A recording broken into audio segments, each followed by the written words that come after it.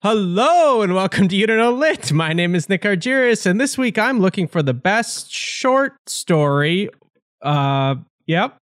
Can you hear that, lit heads? That's hesitation. That's Let's see. That's Nick. Let me just see totally here as sure. Ian puts it in the chat. By Flannery O'Connor. Love her. Good. And to help me, of course, our two high school English teachers, Ian and Joe.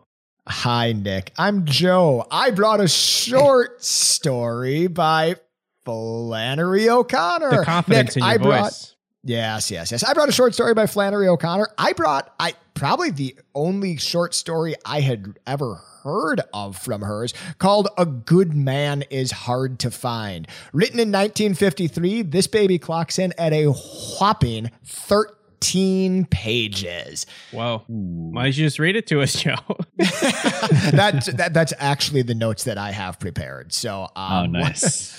A full cast recording featuring Joe as everything. Hello, lit heads. Hello, Nick. And a very special yellow hello to Joe Holshoe, my co-host on today's episode. Yeah, I know, yellow. My name is Dr. Ian DeYoung. I'm a high school English teacher, and today, if you are looking through the laundry pile for one of Flannery O'Connor's shorts, bloomers. I think they're bloomers when a girl wears them. I'd recommend her award-winning story, Everything That Rises Must Converge. Ian, do you know the most friendly color? Yellow. Okay. I thought you were going to give me something really cool out of like ad science and color theory and like people are drawn to this. No, just a... No, it was a joke. It's a stupid, bad joke. Is it a joke if nobody laughs? That's a koan. They call that a Zen koan.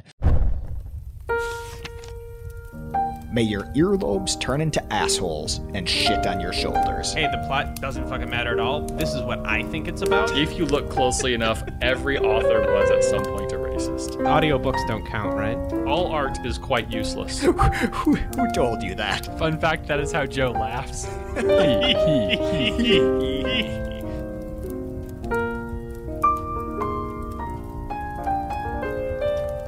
Gentlemen, okay, so this is what I know about our author today. She's highly problematic. Can I just say something? So if, the two actual high school English teachers will give this more context because I am incapable. Right. Nick is speaking off the coffee.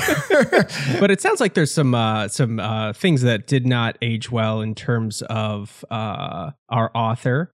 But can I just say on a broader note, can we still talk about it? Yeah. I think that's good dialogue. I don't need to live in an echo chamber. I'd like to hear about some problematic people. Maybe learn from it. Maybe grow. What are you two high school English teachers shaping the future of the world think? America. Well, just America. Well, they could be international students, maybe. Sure. Maybe they move. Or maybe they'll go to a different country. Maybe they could, they're definitely going to go to a different country. Yeah. Go to vacation to like Switzerland, right? Or the Netherlands, which is apparently a lovely place to vacation. Yeah. Start a better life in so many other better countries. Yeah. I mean, Belgium is another. That sounds like a good one too. You know, if I wasn't Joe, do you allowed, have any countries that students could no, go? I was just thinking of this problematic Joe, thing. would you like to buy some time by naming countries? I wasn't really listening to you two. I just heard like the Netherlands. You know what I was thinking though is if I wasn't allowed to learn something from somebody that's problematic, I don't think I could learn anything from like my dad or my uncles or like I think that I've learned a lot from problematic people. Let's name them. Let's count down our family members who we couldn't learn from. Problematic family members. They're problematic. Right, we're not allowed to learn from problematic people. Well, I think part of the difficulty with O'Connor is that, you know, the names Hemingway and Faulkner are kind of huge. They're huge names in the Southern Gothic tradition, in Southern literature tradition, and especially Faulkner. And she's like up there with Faulkner. She's one of the ones that people refer to as a great American author. So it's not just that and I'm playing devil's advocate here. I could totally agree with you guys, but I think part of the deal with O'Connor is she's an amazing writer. Her stories are literature with a capital lit. Wow. And so it's the name of the show. And so the question of do we keep teaching her? Fuck, write that down. I'm always surprised at what gets Nick. I just say whatever dumb it's shit. always a crapshoot. That's our name. Wait. Okay. So to be clear, excellent writer. Yeah. Yes. Capital L. I like But I don't know anything about the issue about her cancelable issue. Well, I think we're going to get into that today. For the big this evening. Yes, Okay. I think we'll Or get this into that morning? later in the show. Okay, fair enough. But just to wet your whistle a little bit, to spoil it a little bit. Ooh.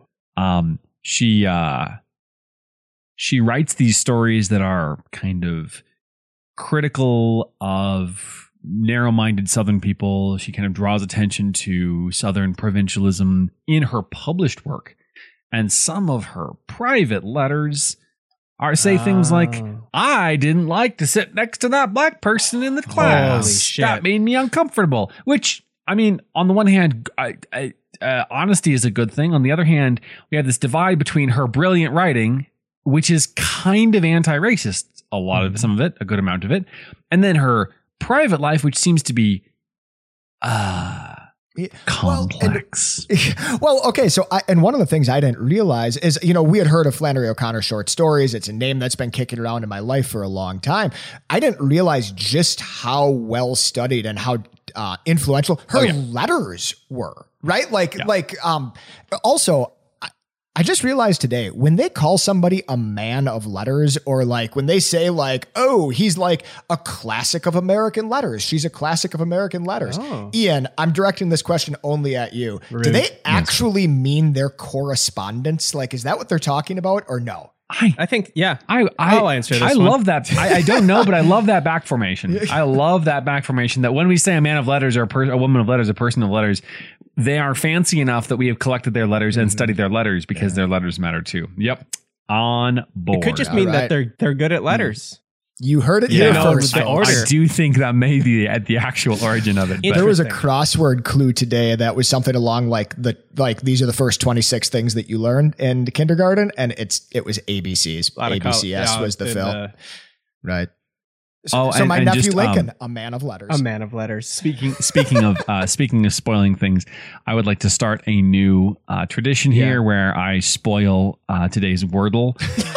Of course, this will be of course, last this is week's coming out Wordle. several days later. So I'll just let you know today's Wordle is heavy. Wait, it is H-E-A-V. not. Sorry, Do you have guys, a different Wordle but than us? That was not our Wordle today, Ian. I did pay for premium Wordle, which is very easy. I don't think premium Wordle is a thing. I think Ian is on some weird. Premium Wordle is the Oh, you do Wordle Plus. Wordle Plus is the same 5 words. That's a over and over. Peacock And affiliate you feel amazing network. because you have this great streak. Well, welcome, Litheads, to You Don't Know Lit, a weekly, or as we call it, Strongly podcast, where every week we pick a theme, and Ian and Joe bring 2 book recommendations. And of course, we pick a winner just to piss one of them off. And to keep us on track, we have some show rules. Rule number 1, only unavoidable spoilers, gentlemen. That might be tough with a 10-page short story. Rule number 2, omit needless words, Joe. It sounds like that won't be a problem today. And rule number 3, only winning matters. Just keep that in mind, gentlemen. I want to add that we have, of course, the shadow rules. They are the same every week. Say them with me. Get on the bus. Get off the bus. Ride the solve bus. racism. Oh, solve racism. Dang it. Yeah, is the third one. It's sorry. a classic. Would you say we are a podcast of letters? Gentlemen, no, I'm going to just brush past that. Congrats on 100 episodes, gentlemen. Hey, Wow. 100 episodes. Congratulations. This is everybody. now, technically we biffed it, and this is actually our 100th episode. We had a takeover, I feel. Yeah. Yeah. So this is actually... Let's just ignore it. Let's just move on. Yeah. No, just move on. Let's just pretend it didn't happen. Yeah, big deal. we'll leave the commentary to the hey. media. Speaking of Green Bay Packers head coaches, there is a Green Bay Packers head coach who says, Right. I want to go undefeated every week. Yeah. I want to go 1-0 every week. Wow. I think we should treat every episode like it's our first episode. Oh, I love Okay. it. Win the day. Got to win the day. Win the day, bumble around, act like we don't know what we're doing, accidentally turn off our microphones, That's too much work. Joe, do you want to take 30 seconds to tell me what your short story is about? Or read the first page, whatever you want to do. I'm a little afraid I don't quite have 30 seconds worth of material here, so I'm going to do this slow build up. Nick, a good man is hard to find, and please don't mistake this with the erotica novel A Hard Man is Good to Find. It's a family of Methodists goes on a road trip. They take their grandma, and grandma sneaks along her cat. It's a perfectly pleasant trip, but danger looms. In the newspaper, there have been stories of an escaped criminal in the region who calls himself the Misfit. They go anyway. Bum, bum, bum. All right. I would love it if for short story episodes, we'd have 20 seconds. Oh, right. That'd be good. You know, that's so good, Ian. Such a great idea. Oh, no. I provide value to this, this podcast. Thank God we have so many minds working at the improvement of this show. It's collaborative, really. We're collaborating lettered here. minds. Folks, Ian, you're hearing genius in real time. Ian, please, 30 seconds has already started a while ago. In everything that rises must converge, there is a racist. Well, actually, there's a lot of racists. And there is also a guy who's not a racist. He is the son of a racist. And we might think, he's our hero. But, spoiler, he's not. He is judgmental and mean to his mother and so grouchy about how dreadful her racism is, spoiler, and I just say, Flannery O'Connor, could you please, would it kill you to have a noble, good character for once? Why are they all so nasty? Okay. This is the part of the episode where Ian directly addresses Flannery O'Connor. Yes. What do you guys know about seances? Can we get a seance drummed up right with the three of us here? Do you think we could do a Ouija board over Skype? O'Connor. Well, I figure you guys don't have much to talk about, so let's just talk about the author for a little bit. All right, please break it down for me in layman's terms. What is the problem? What is she doing? She's just a little racist, huh? That's a big one. That's the number one, little racist. Number two, actually pretty racist. Number two, there's no such thing as the little racist. I guess, Nick, when you Google Flannery O'Connor, the very first thing that comes up is her Wikipedia page. The very second thing that comes up is a New Yorker article called... It's a logo that says Google. And the third thing... Now, just below that... No, the second thing that comes up is an article from the New Yorker called "How Racist Was Flannery O'Connor." I read that article today. Turns out, pretty racist. Okay, give us the Cliff Notes. We don't have time to Google. What did you read? I mean, I read this. I read the same article, and I also read some of the background for the article. Okay. The article is based on what did Joe read? Thank you. Joe read the article from the New Yorker. So the book is based on the work of a Flannery O'Connor scholar. Say that 5 times fast. The book is called Radical Ambivalence, Race in Flannery O'Connor. And basically the book unpacks what's going on with basically the divide between O'Connor's published sort of anti-racist material. And it's not just like she includes, good black characters and that's it. She's like actively calling out racism as a negative social force in a lot of her fiction. So there's that, but then there's also her correspondence where she is kind of maybe more showing some of herself, some of her true feelings, or maybe she's kind of doing long-term play acting over letters. There's a suggestion that some of her letters are sort of she's fictionalizing herself, and that makes it more complex. I don't think the solution is to say she wasn't a racist, because clearly she expresses some perspectives which are pretty disgusting. I think we have that more or less as a historical fact about her, that she has these perspectives. The question is, how do we reconcile? What do we do with somebody who writes powerfully anti-racist material and uses the N-word in her private correspondence? Yikes. Like, it's such a beautiful like, who the author or artist, like the artist seems to have held disgusting beliefs, the art isn't just okay. It's not just like good quality. The art engages directly with that racism and condemns it. And it's like, How bizarre. she's big into guilt. Okay. She's a Catholic. Not to say that all Catholics are into guilt. Right. We're alienating the Catholics this week. But Sorry, the cool Catholic. ones are But like her, It's right there in the Bible, writing, guys.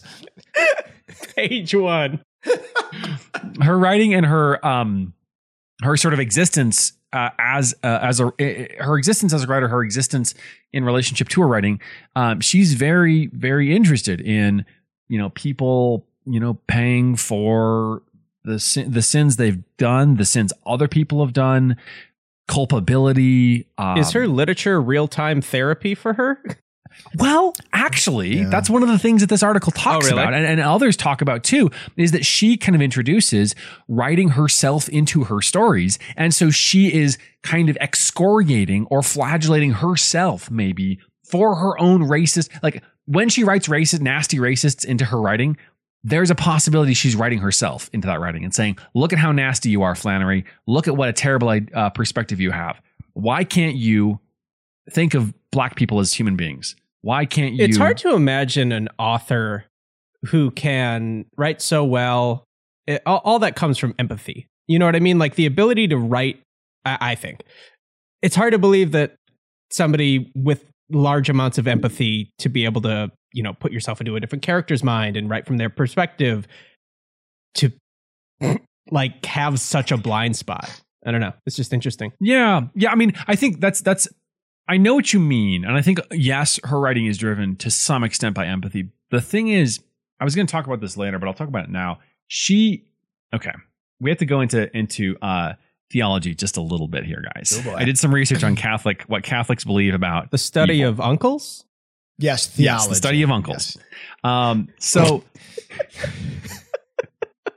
So Catholics have this perspective about human beings and evil, the idea of depravity, that people can do bad things. People can like act in bad ways. But the mainstream Catholic perspective is actually that if you want, you can do good things. Like human beings are capable of doing good things. So I would say in the sort of eternal struggle between Joe and myself about, where do we stand on people being good? Joe would say, like that idea that people can do bad things, but we are able to do good things.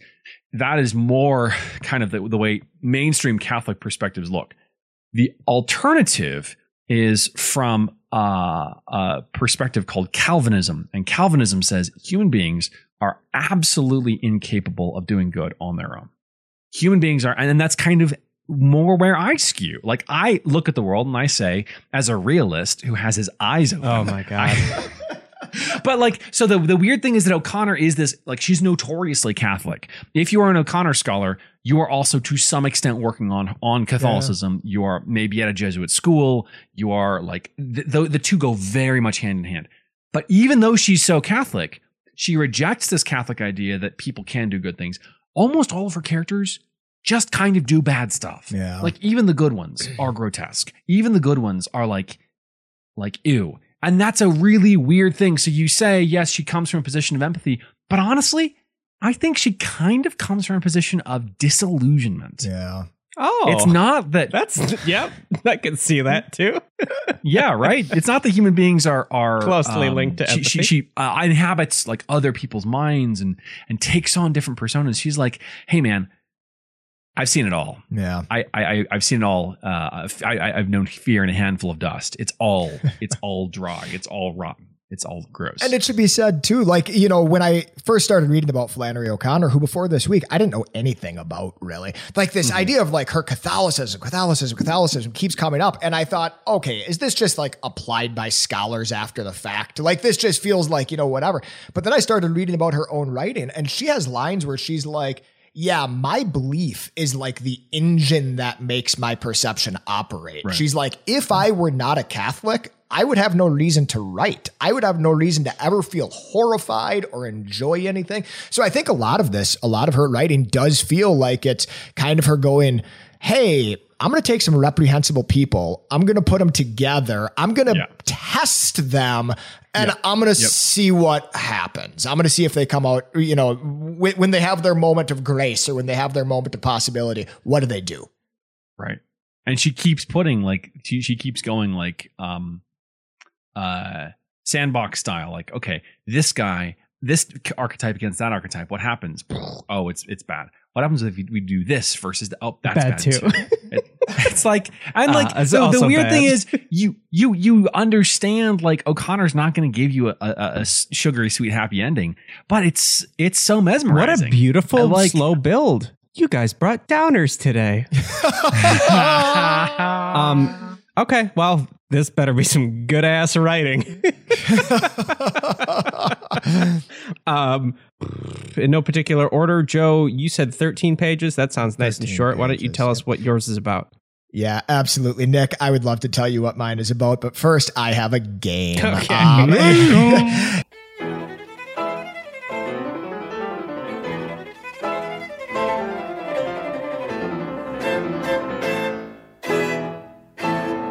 This game is called, it's called Flannery OC is what this game is called. Terrible Flannery name. OC. Yeah, on brand. What this is California? I have chosen a whole bunch of things that Flannery O'Connor is. Yeah. I'm going to give you a clue and you are going to fill in the C. All of these things are going to start with C. So letter C. Oh my gosh. Perfect. Joe, you're so good at this. For example, I think you understand for the lit head at home, if I said a ton of Flannery O'Connor stories center around her faith, but even though she was from the South, don't call her a Baptist. She was a proud this. The answer is, of course, Nick. Cat owner. I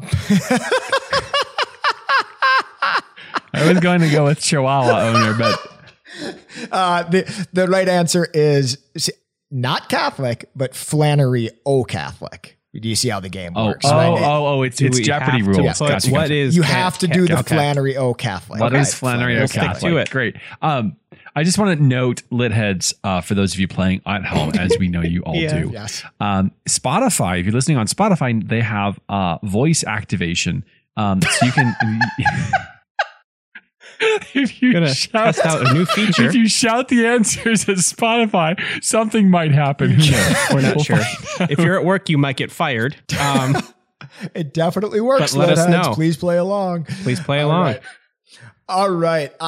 This game, I think, is going to sketch out a brief biography of her life by the time we are finished. So, Nick and Ian, before she was a writer, she mostly exercised her creative chops as this, drawing them for her high school and college newspapers. She is Flannery O. what? Yeah. Oh, Ian, yes. That's my buzzer. Flannery O. cartoonist. She is a Flannery O. cartoonist. In fact, in her... sorry, should we do this in like an Irish accent? It feels weird to be saying, anyway. Don't question yourself. Just do the accent. Joe, next question. Lean into it. So Flannery O. cartoonist, she was so renowned. I guess maybe renowned is a little strong of a word, but like when she was on campus, she was known for her cartoons. In her college yearbook, she's identified as Flannery O'Connor, the famous cartoonist who brought us so much joy. Wow. Yeah. She did do a little bit of writing for that college paper, but none of it was fiction. In fact, most of her prose was spent lambasting people in the social pages. You might say she was this. Uh-oh. We would have to bleep it anyway. Yep. Nick, any guesses? Flannery O? Don't swear, Nick. It is not what you're thinking. Okay. I disqualify myself. All right. Ian, do you know this one? Yep. Ian. Flannery O. columnist? Oh, I had Flannery O. critic for this one. Flannery O. critic. I have a little quote from her. She was talking about fashion on campus, and she said, take sweaters, for instance. By now, they're practically standard. In fact, there's only 2 rules which govern their being worn. They must either be 4 sizes too large or 3 sizes too small. And since the only people who wear them 3 sizes too small are over 250 pounds, the oversized sweater is the only one to be considered. Wow. So, Flannery O. critic. Flannery O'Connor might suck. Flannery O'Connor was not of hearty and hale body. She was had some illness over her life. So unfortunately, she suffered from poor health most of her adult life. She had a form of lupus. I'm sorry, this isn't funny. It's just funny that he put it into a game. Is it going to be Flannery O'Cancer? Is that your guess? Or would you like to buzz it early? Flannery O'Cancer. It is not Flannery O'Cancer. Please listen to the whole clue. Finish the clue, Joe. I'm curious. She had an autoimmune disorder that would lead to her early death. You might say she was this. Yes, Ian. Flannery O'Convalescent. Oh, I have Flannery O'Compromised. Immunocompromised. Sounds like she's a spy. Whose Flannery O'Cover has been blown. Oh, this is a problematic episode. This is very problematic. All right, keep going. Yes, Nick. What? We're laughing at the person who said the N-word a whole bunch. So it's okay. I don't think that is a thing. Keep going, Joe. All right. She was a bit of a homebody in life, but she wrote many, many letters that would be published after her death. She was quite the... Sorry? What? She wrote many letters that would be published after her death. She was quite the... Yes, Ian. Flannery O'Conversationalist. well, but if you have a conversation in letters... No, that's like if you... Correspondent, Flannery O'Correspondent. What is Flannery O'Correspondent? And while she is a beloved short story writer and an American icon, her letters have come under closer scrutiny lately, leading to the removing of her name from many buildings and things like that. She has been... Meow. Yes, Nick. What is Flannery O'Canceled? She is Flannery O'Canceled. The only other thing that I couldn't work into this is there's a whole Wikipedia entry, like a whole Wikipedia section about her dedicated to her love of birds. Ian, did you see this? Oh, what is Flannery O'Cardinal? Ooh, yep, good. Good. Yeah. I couldn't quite get Flannery. You think this game's going to end, and I'm here to tell you it's not. Nick will just be riffing on all of the points we bring up with C words. I couldn't quite get Flannery ornithologist to work. I thought it really broke the rules of the game, but I did like it. So Nick, I read this story. The good man is hard to find. And if you didn't quite catch what I said in the intro, essentially what happens is this, no spoilers. A family from Georgia goes on vacation to Florida. They take the car. It's mom, dad, 2 bratty kids, a baby, and grandma sitting in the backseat between the kids. The tension that's introduced early on in this story is grandma's reading the newspaper and there's an escaped convict who is recently broken out of a prison and they are heading right toward him. That's kind of the story. It's only 13 pages long and I'm in a very odd spot here because if I said like anything else, yeah, I think I'd be pretty deep into spoiler territory. Joe, does the grandma die and they have to put her on the roof? That's a different Southern Gothic story, as a matter of fact. Oh, okay. Mm-hmm. All I'm thinking of is like Harry and the Hendersons or like Beverly Hillbillies. Doesn't grandma ride the roof in the Beverly Hillbillies? That was a National Lampoon's reference about the dead grandma on the roof. Yeah. Thank you. That was a deep cut. And I didn't really explain it very well. Yeah. So that's pretty interesting. I feel the tension. Did you like it? Yeah. So there's a couple things that I liked about this story. Number one, Ian, I bet you've read a lot of stories like this. Maybe not like this, but I feel like a lot of times when you read short stories, not that much happens in the short story, right? Like it's kind of this like mood or it's this, this thing that's supposed to make you contemplate. The vibes. Right. Oh, that's vibes. exactly it. One of the things I liked about this story is in 13 pages, it packs a bunch of punch, right? Like I couldn't believe what happened in 13 pages. It is efficient. It is high, like action, maybe high tension, certainly. Yeah. High drama. Is there anything else you can give us, Joe? Yeah, I've got some stuff. They do a lot of Tennessee and Georgia bashing in it. Okay. They say that Tennessee is a dumping ground for hillbillies, which was a line that kind of made me laugh. She offends everybody, doesn't she? Well, to be fair, like she puts those words, she is from Georgia. She puts those words in the mouth of a character who like can't be it is not like reliable for a variety of reasons. Right. There's some really good brother and sister fighting. Like, you know, like I think she has this scene that really captures the nature of brothers and sisters on car rides. So, for example, they start playing a game. You'll be familiar with this right away, where one of them picks a cloud in the sky and says, what does that cloud look like? And the other one has to guess what the first person says that it looks like. Okay. Like Yeah. that's the game. Yep. And Flannery O'Connor writes, they played a game by choosing a cloud and making the other two guess what shape it suggested. John took one the shape of a cow, and June, the sister, guessed that it was a cow. And John said, no, it was an automobile. And June said he didn't play fair, and they began to slap each other over the top of the grandmother. And I thought that was such a nice way to describe a car ride. That was perfect. Classic. Nick, there's a house with a secret panel that maybe or maybe does not hide the family silver. There's a dirt road.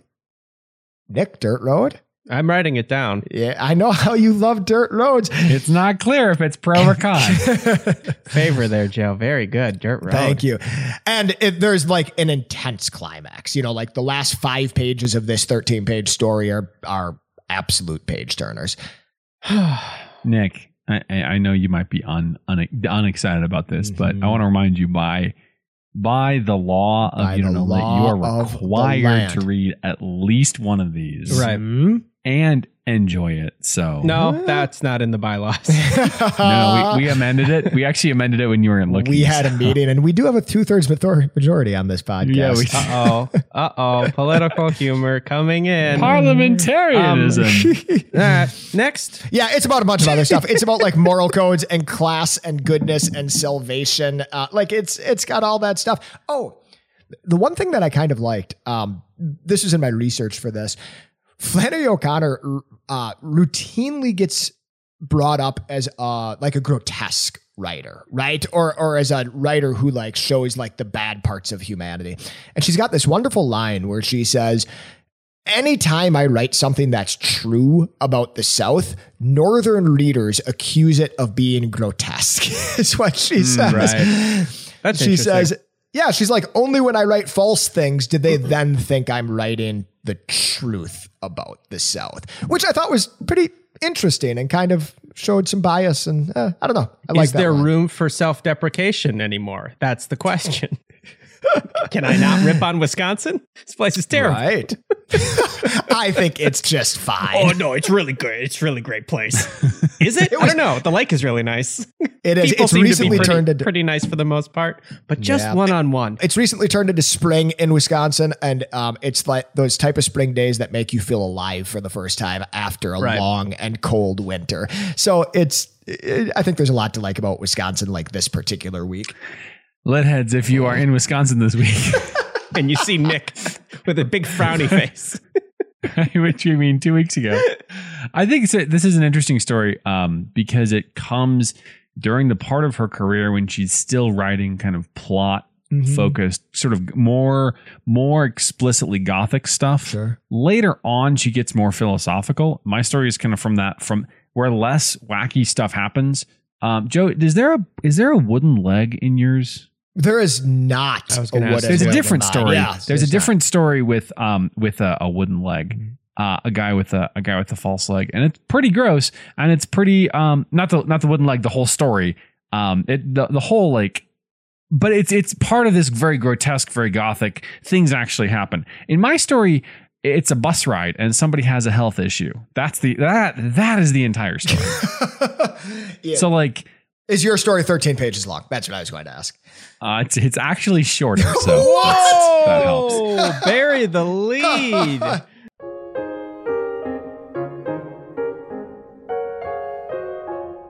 Gentlemen, I don't know if you heard about it, but it's the big awards. I think I heard they're going to give a posthumous Oscar to You Don't Know Lit. Are you going to kill us? What are you talking about? And make a movie? Well, like in like 800 years, when we finally end this media empire, they're going to give us a posthumous Oscar. They already got a plan. They announced it. Okay. I heard we were banned from the Oscars for 10 years. That too. They really can't figure out their story. The Newbery Award, Nick, as anybody who's been in an elementary school library will know, it's that big shiny medal that they put on the front of young and middle grade books. It's the most prestigious award in children's literature, and it is 100 years old this year. This is a theme suggested by Jeanette Oxner. Thank you, Jeanette, for this theme. I will read in honor of the John Newbery Medal. I will read a book published in 2000. In 2000, it won the medal in 2001, but it was published in 2000. It's called A Year Down Yonder. It's by Richard Peck. And boys, if you're feeling down, I got a Great Depression for you. Oh boy, here we go again. It's a Great Depression novel. There are trains. There's a cat named Bootsy. And it's going to be a grand old time. I'm looking forward to reading this and talking about it. That's classic. That's classic. And I am bringing the second E.L. Kongsberg novel. Obviously, you Litheads remember her from the Mixed Up Files of Mrs. Basil E. Frankweiler. She won the Newbery for this one, though, and it is about a 6th grade teacher and the academic bowl team that she puts together, which riveting stuff. I will look forward to celebrating. Hey, Litheads, pour one out for the Newbery Medal tonight. It's their birthday. Pour 100 out. What? Yeah, honestly, go get 100 bottles of the most go to the store fancy champagne. I'm excited.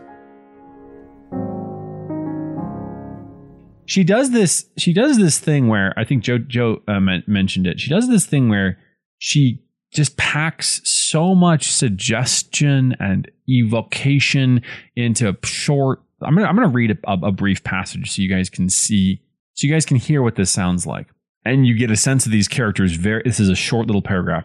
She was almost ready to go, standing before the hall mirror, putting on her hat, while he, his hands behind him, appeared pinned to the door frame, waiting like Saint Sebastian for the arrows to begin piercing him.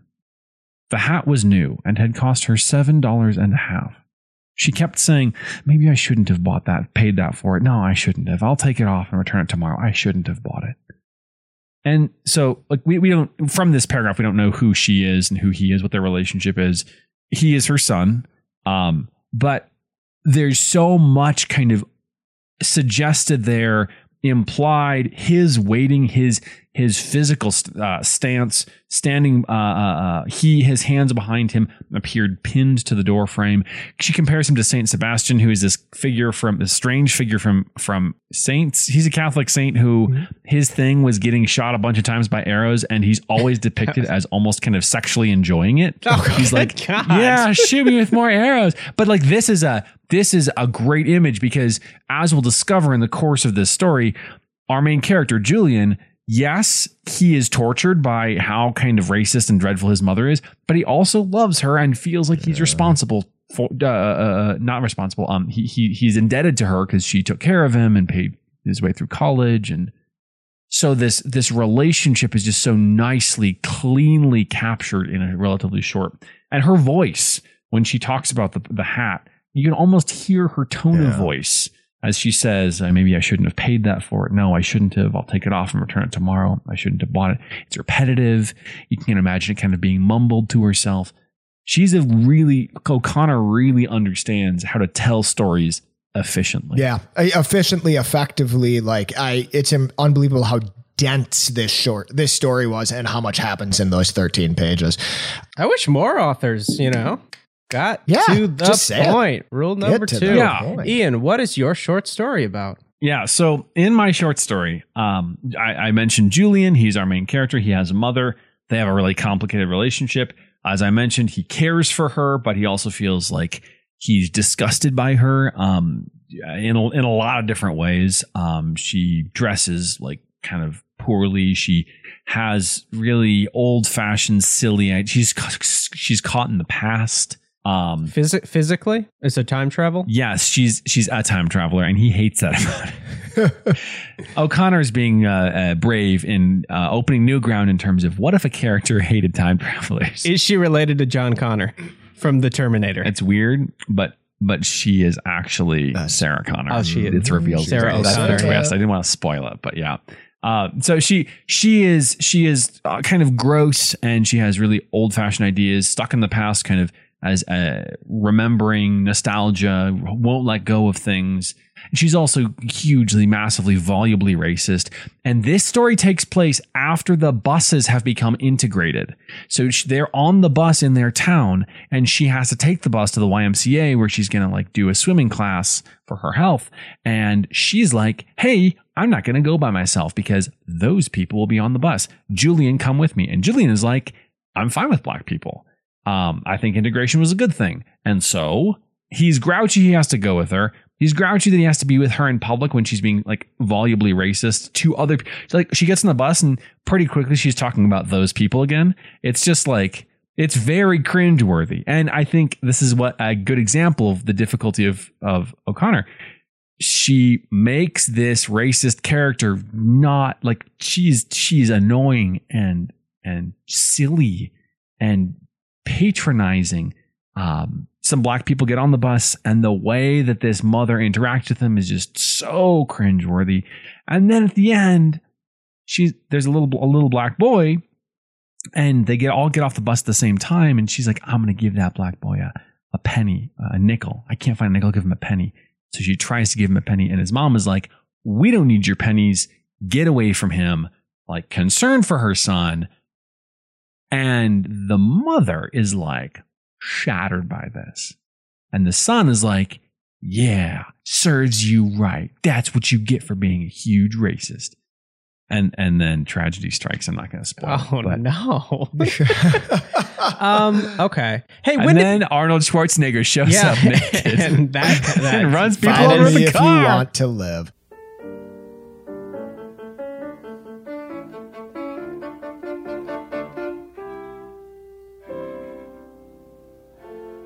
When was she around?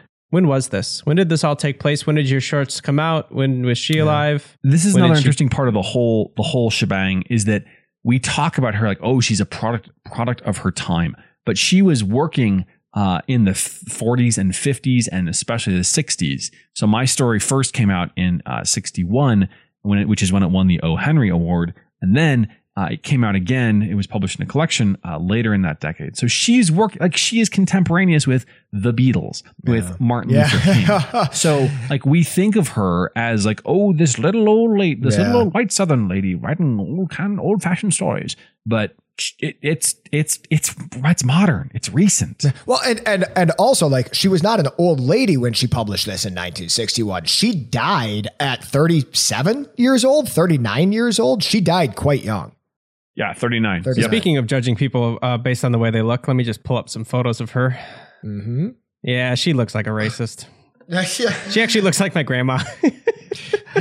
No. Oh, no. Who was not a racist. Grandma Argyris, if you're listening, don't get on any buses. If she's listening, we have some crazy ass shit going on. Time travel style. I have one more thing to say about my story, and that's this wonderful, wonderful title. Everything that rises must converge. It's a So I good wanna ask you title. guys, what do you think? Oh, converge. Like, Oh, yes, converge. everything that rises must. Meow. Everything that rises must all converge. What do you think that means? Like, if someone says to you in a philosophical way, everything that rises must converge. What does that mean? What do you think? The O cream rises to the top. Is that what it kind of means? Like, Okay, Yeah. Joe, what do you I think? don't know. I just have this image of like things coming up and like running into each other where it's just like, look, if these things keep coming up, like there's going to be a conflict at some point, or at a certain point they're going to run into each other. Right. Okay, I love that. So she is by this point in her career, she's kind of left the sardonic irony. She's not so ironic as she used to be. She's really into. Well, she's getting older. She has to get a little more sincere. She's all of 32 years old. Yes. But so she is she's getting to she's kind of moving beyond the irony. But there is some irony.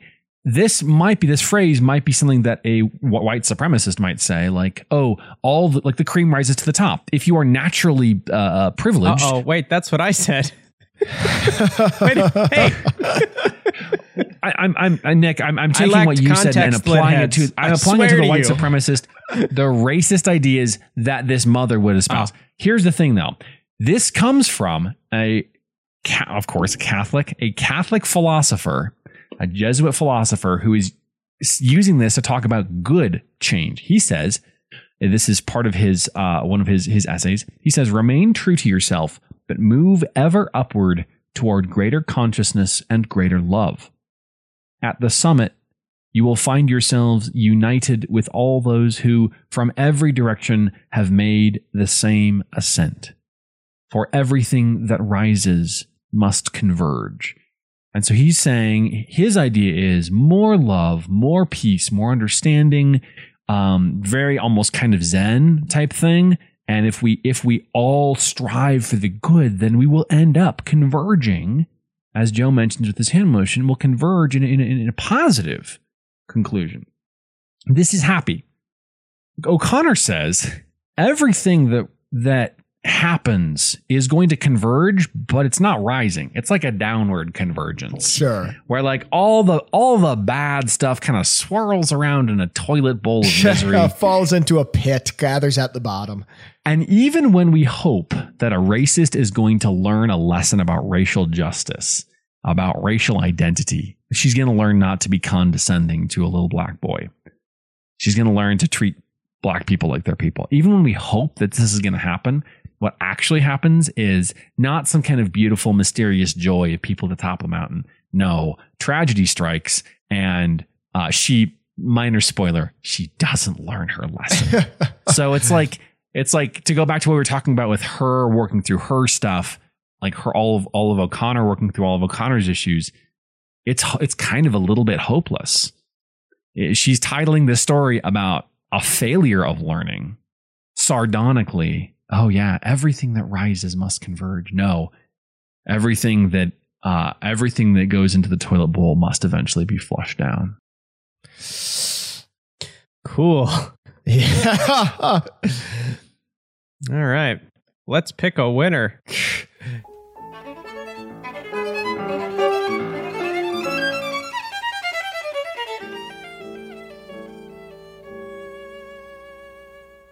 Oh boy, can somebody read a quote from somebody else? A quote.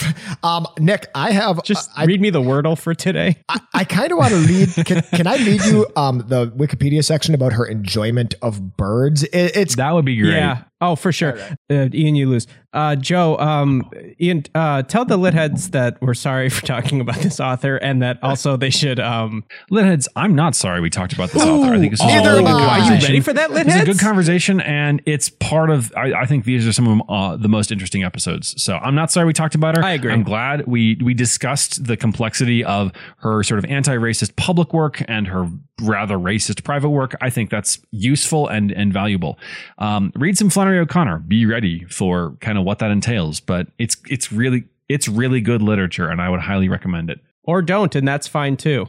Couple of things for you to do, Litheads. First, you can follow us on social media at You Don't Know Lit on Instagram and Twitter and Facebook. You could suggest a theme over at our website, which is youdon'tknowlitpodcast.com. I also want to remind you, while you're there, to put in your request for free stickers. We have our first ever You Don't Know Lit swag that is available for free. We will send it, no shipping, no handling, no processing fee, no convenience put a stamp on an envelope and it shows up at your door. And you know what? You might even get a little handwritten note from one of us. No promises. So, we would love to run out of these stickers. We'd love for you to stick them all over your laptops and your water bottles and various roadside signs. Mm-hmm. Graffiti your town with them. Really canvas your neighborhood with them. Yeah. Get them out there. These make great gifts because it shows, hey, here's something which you can have, which I definitely invested time in. I also want to take a little personal moment to plug a book that I helped to create. The Royal Shakespeare Company is the foremost Shakespeare theater in England. Some would say the world. They might be a little bit wrong about that, but the RSC is legit. And I am a co-editor for the new edition of the Complete Works of William Shakespeare by the RSC, published by in association with the RSC. So this is available for a relatively reasonable price here in the United States as of a few days ago. I was involved in the making of this, and it would mean a lot to me. I won't get any money from it because that's not how academic publishing works, but it would mean a lot to me. Will we? No, you guys will not. Due to a weird contract situation, actually, Nick, get to give some money to Joe for every book I sell. This is amazing. He's not a contract lawyer, folks. Life-changing for Joe. I don't know how we got that into the contract. Very strange. It would mean a lot to me if you would seek that out. So if you Google RSC Shakespeare, we might share the social media posts in our feeds this week, and so on and so forth. Grab yourself a copy. Congratulations to Joe and to the Leadheads, and most of all to the bird lover herself, Flannery O'Canceled. When she was 6 years old, O'Connor experienced her first brush with celebrity. Pathé News filmed little Mary O'Connor with her trained chicken and showed the film around the country. She said, "When I was 6, I had a chicken that walked backwards and was in the news. I was in it too with the chicken. I was just there to assist the chicken, but it was the high point of my life. Everything since has been anticlimax." In high school, when the girls were required to sew Sunday dresses for themselves, O'Connor sewed a full outfit of underwear and clothes to fit her pet duck and brought the duck to school to model it. As an adult, she raised and nurtured some 100 peafowl. Fascinated by birds of all kinds, she raised ducks, ostriches, emus, toucans, and any sort of exotic bird that she could obtain. It's not a good quote. That's an amazing. It's not so quotey.